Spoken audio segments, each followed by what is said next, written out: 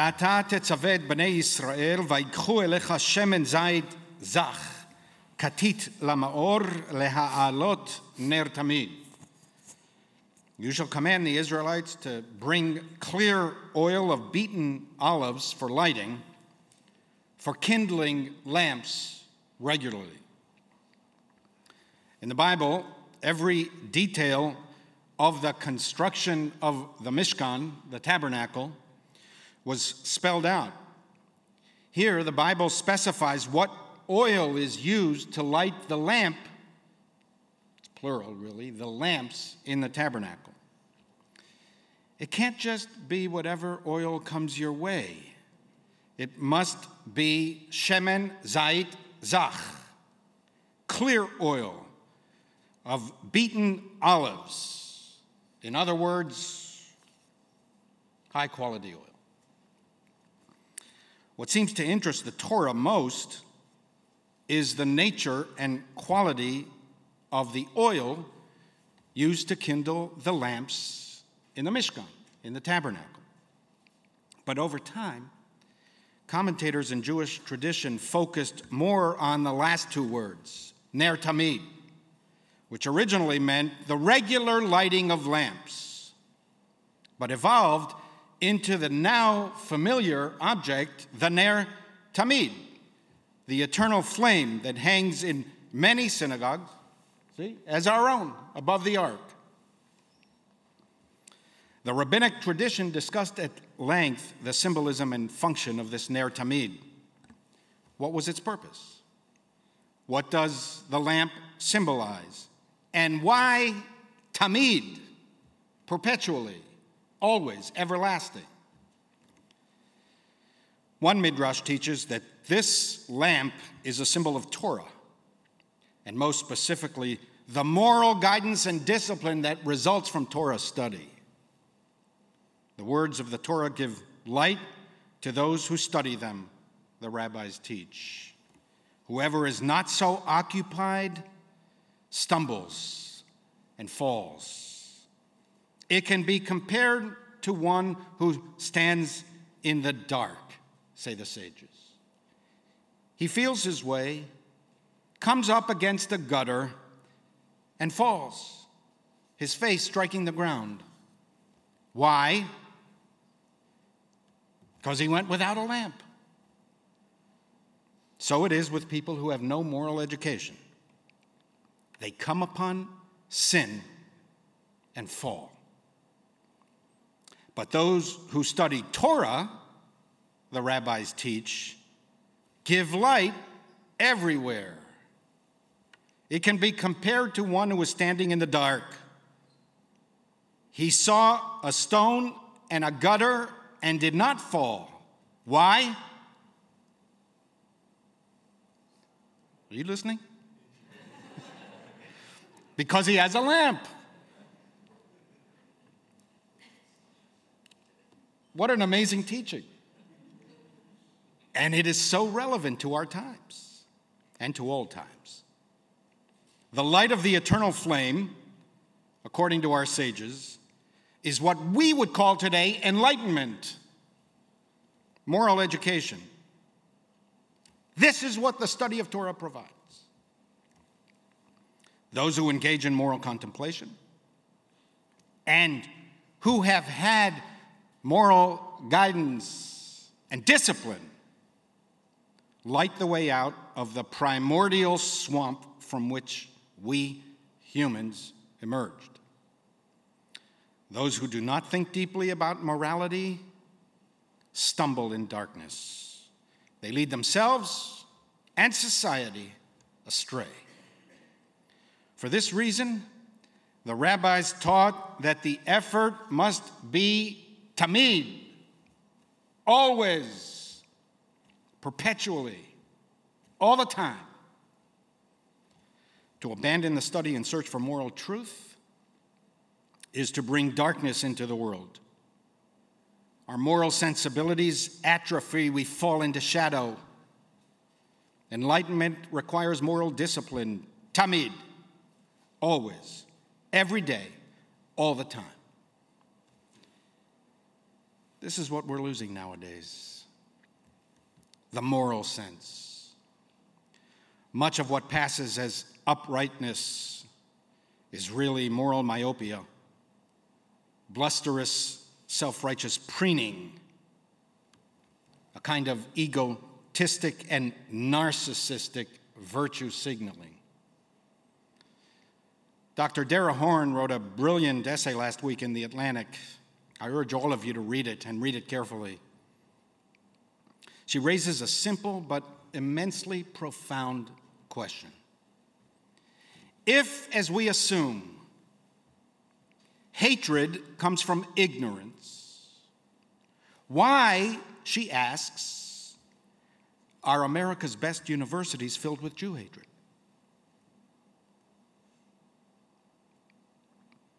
If education is the answer, as we often tell ourselves, why are so many of America's brightest and most educated justifying, putting in context, explaining away, or even denying the events of October 7th, the most lethal and sadistic barbarity perpetrated on the Jewish people since the Holocaust? How can an openly genocidal terrorist organization be supported, even admired and glorified by those who claim to defend human rights? How does assaulting and torturing Jewish women and defiling their corpses advance women's rights? If intelligence and reason are the solutions to hatred and bigotry, why do the most intelligent deny, or worse, justify hatred and bigotry towards Jews? The answer, at its core, is that prejudice generally, and certainly Jew hatred, are not fundamentally about lack of education or intelligence. Education is the answer is a flawed assumption and often an empty platitude. Rather, it's what the rabbis taught thousands of years ago. Sin, evil, and immorality are the results not of lack of general education, but lack of moral education. Injustice, bigotry, and hatred emerge from moral laxness, the undisciplined assumption of presumed moral principles that is, in reality, according to Dr. Horn, a form of conspiracy theory. The big lie that Jews are manipulating supervillains that need to be brought down in the name of morality. Thus, the fight against the Jewish people becomes a virtuous moral struggle, or what some in the world called jihad, holy war, or intifada, the uprising against the forces of evil, a shaking off of persecution that must be globalized. Or in Western parlance, the struggle against oppression, apartheid, racism, or whatever is the resonant evil of the times. This is the grave threat to us and to Western civilization itself.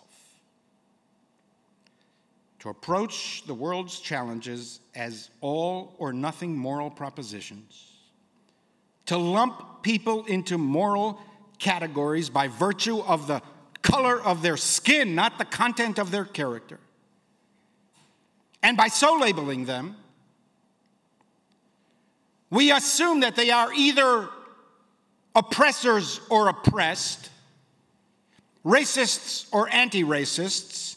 And by the way, anti-racism is what I tell you it is because I am a member of a certain group and you are not.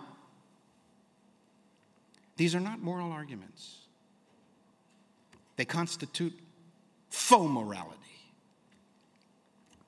And they are profoundly illiberal Liberals, first and foremost, must reject these ideas. I'm a liberal. They are offensive to liberals, especially if propounded in the name of liberalism. And because they are a liberal, they're also very dangerous, especially to Jews. Because in the eyes of others, we will always find ourselves on the wrong side of these all or nothing intersectional categorizations. We need to confront the sobering reality that higher education does not guarantee higher-minded people. It's a shame that the most evil are not the least intelligent, because they would be easier to deal with. Some of history's most hideous acts were perpetrated by the most intelligent and the most highly educated people.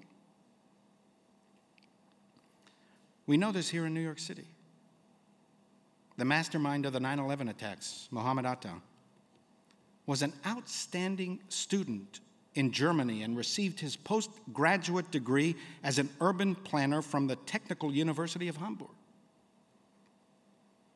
He used his knowledge of urban planning not to build cities, but to destroy the World Trade Center and to kill thousands of people, including many of our congregants. He was a murderer, not a righteous freedom fighter from an oppressed group.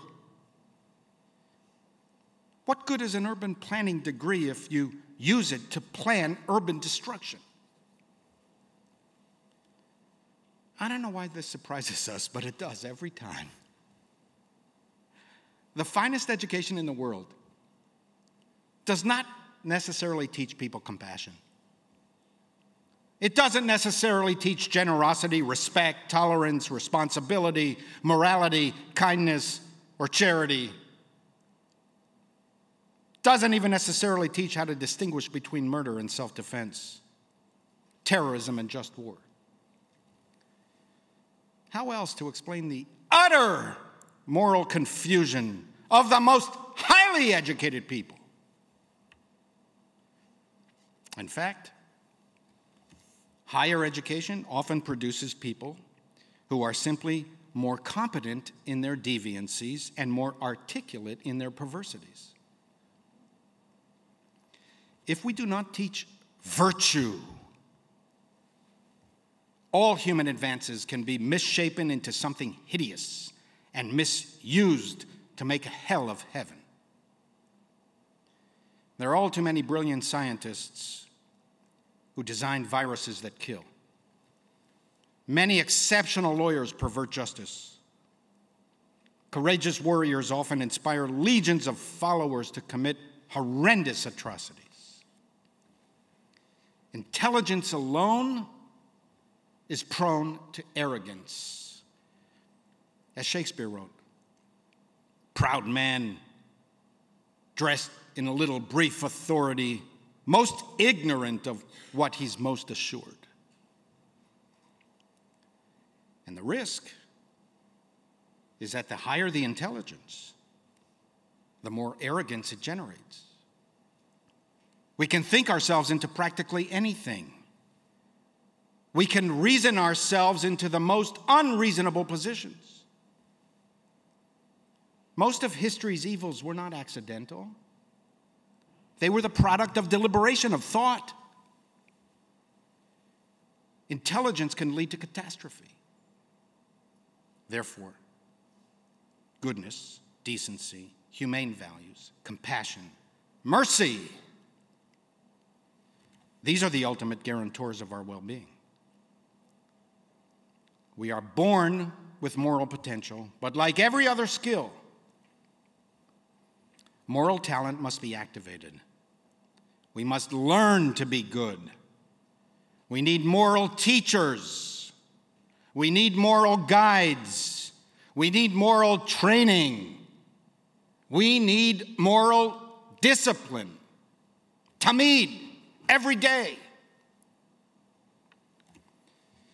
This is why the failure of America's top educators and religious leaders to respond to the moral evil of October 7th is so devastating. The rabbis were right. We must practice goodness, ethics, morality, generosity, compassion, kindness, forgiveness are the product of instruction, moral example, hard work, and devotion, discipline. We need to practice morality, not merely think about it. We need to educate and habituate ourselves daily to moral living and train ourselves daily for moral discipline. And if we do this, if those to whom we look for moral guidance, moral teaching, and moral modeling, if they offer moral example in word and in deed, and if they demonstrate moral courage in defiance of cowardice or convenience, there's yet hope for humanity. Every moral lamp that is lit ripples out from that single flame to light up the world's moral paths.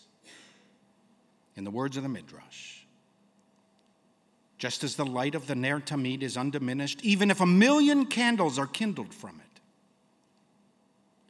so the righteous ones will not be diminished by their moral example. If we illuminate the moral way, millions of others bask in its light.